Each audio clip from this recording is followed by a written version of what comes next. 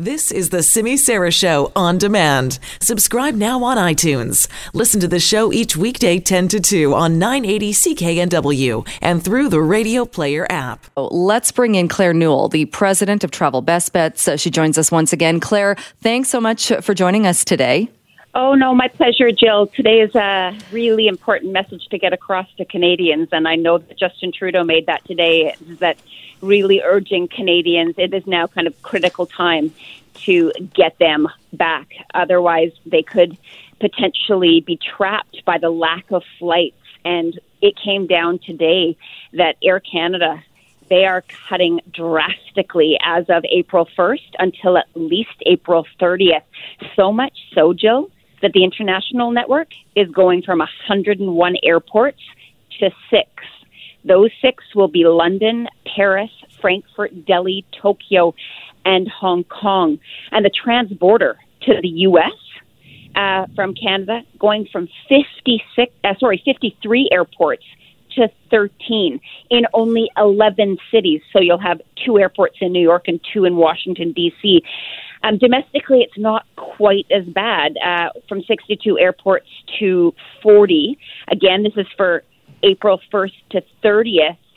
So Air Canada is at least serving all provinces and territories, but reducing the domestic network for sure. And all of this, though, Jill, subject to further reductions based on demand or government edict. Absolutely. So what does someone do? Because I'm sure you're getting calls from people who now are in places they're not even going to have a flight that they could try and get on. Do they have to now go to the cities that have the airports that are still having the flights, or what do they do? Yeah, that's right. So we, I have to say, I had a big relief. As of yesterday, we have all of our own clients rebooked. The last 40 were handled, and they're certainly not coming back the way that they originally planned to. I mean, going, say, from, somewhere in Spain or Portugal to London, Gatwick, then maybe an overnight hotel, and then leaving out of Heathrow. And that's what it's going to be. Do not sit on hold. If you've got friends and loved ones overseas, do not tell them to go on hold with the airline. They need to get a hold of someone who knows the routes to get people back to Canada with Canadian Airlines, because that's the only hope of them getting somewhere. I do know that Air Canada is looking to help Canadians return home by operating some, just a limited number of charters from international destinations between that period. But they have to explore that with the Government of Canada and how that's going to work and where they're going to go to. So they're certainly not going to send a plane for, 4 people in some remote area. You really do have to get to at least cities where Air Canada flew or WestJet flew. But at this stage of the game, it's very stressful and it's very confusing for people.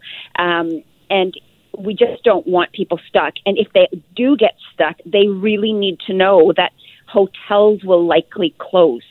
And what that means is they've got to find another form of accommodation. And that could, depending on where they are, Jill, it could be a VRBO or a Airbnb. Those websites are going to be important for them to try and find accommodation that is safe where they can actually stay until, say, borders open. If they're stuck somewhere because borders, like no flights are leaving from where they are.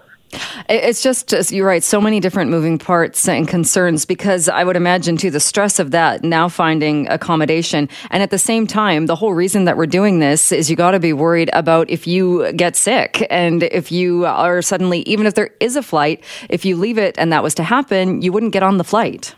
That's right. That is one thing that I'm hearing. The other I'm hearing is that many people's insurance policies are now saying that after the Government of Canada issued the travel advisory, that the Canadians have 10 days after, or a period that's reasonably necessary, to either get home or risk traveling without access to insured medical care.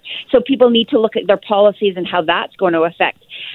There is a piece of good news if you you happen to have loved ones or family who are in a destination that Sunwing is offering flights, even if they're not Sunwing passengers. They are offering a number of flights, about 60 of them that are left free to get Canadians home. So you can go to their website, sunwing.ca. There's a link, and you can pick the day and see where they're flying, to and from. if that can help some Canadians who, at this stage of the game, we just need to get them home. Our team is ready now. Our clients are all dealt with. Now we want to help other people. Well, that's great. And that's got to be a relief for you. But like you said, there are still people stranded. And that's so nice to see companies doing things like that, because that's what people are going to remember as well once we're on the other side of this thing.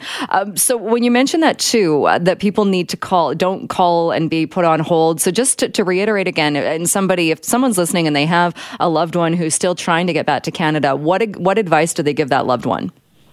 Right. They need to get that person in touch with an experienced Canadian travel agent who knows the routes of how to get them back, or where to give them the advice to where they should at least hunker down if they're stuck. And that's not calling your airline to see if you can get a refund and rebook a ticket. It's gone past that, Jill. People now need to just get on any airline, deal with the paperwork later, and the insurance. Try and call your insurance company. They're not travel agents who are going to know where to get them routed through. No, absolutely. And obviously not nearly as urgent, but for people that are still trying to cancel flights that had vacation booked, are they still calling airlines? What should they do? Yeah, that's that's stressful and confusing for people. Many companies are relaxing their cancellation policies. The situation is changing really quickly, though, so you do need to go to the website for the most up-to-date information. In some cases, we're seeing it change on a daily basis. We do have all of the links in one spot on travelbestbets.com. We still haven't found anyone else that's doing it, so you can go there. There's a red button, click it, and it will show, give you the information in a one click to what it is, whichever company it is you're looking for. Most of them are now going to a future travel credit. And Jill, I can only imagine if they had to refund everybody now, they would all collapse. So this is something that is going to happen. They may extend it from, say, it has to be used up until the end of 2020 or within 1 year. Some now are giving it to the end of 2021 or 24 months.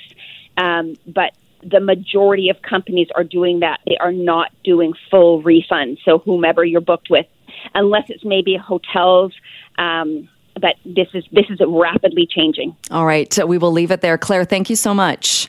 Thanks, Jill.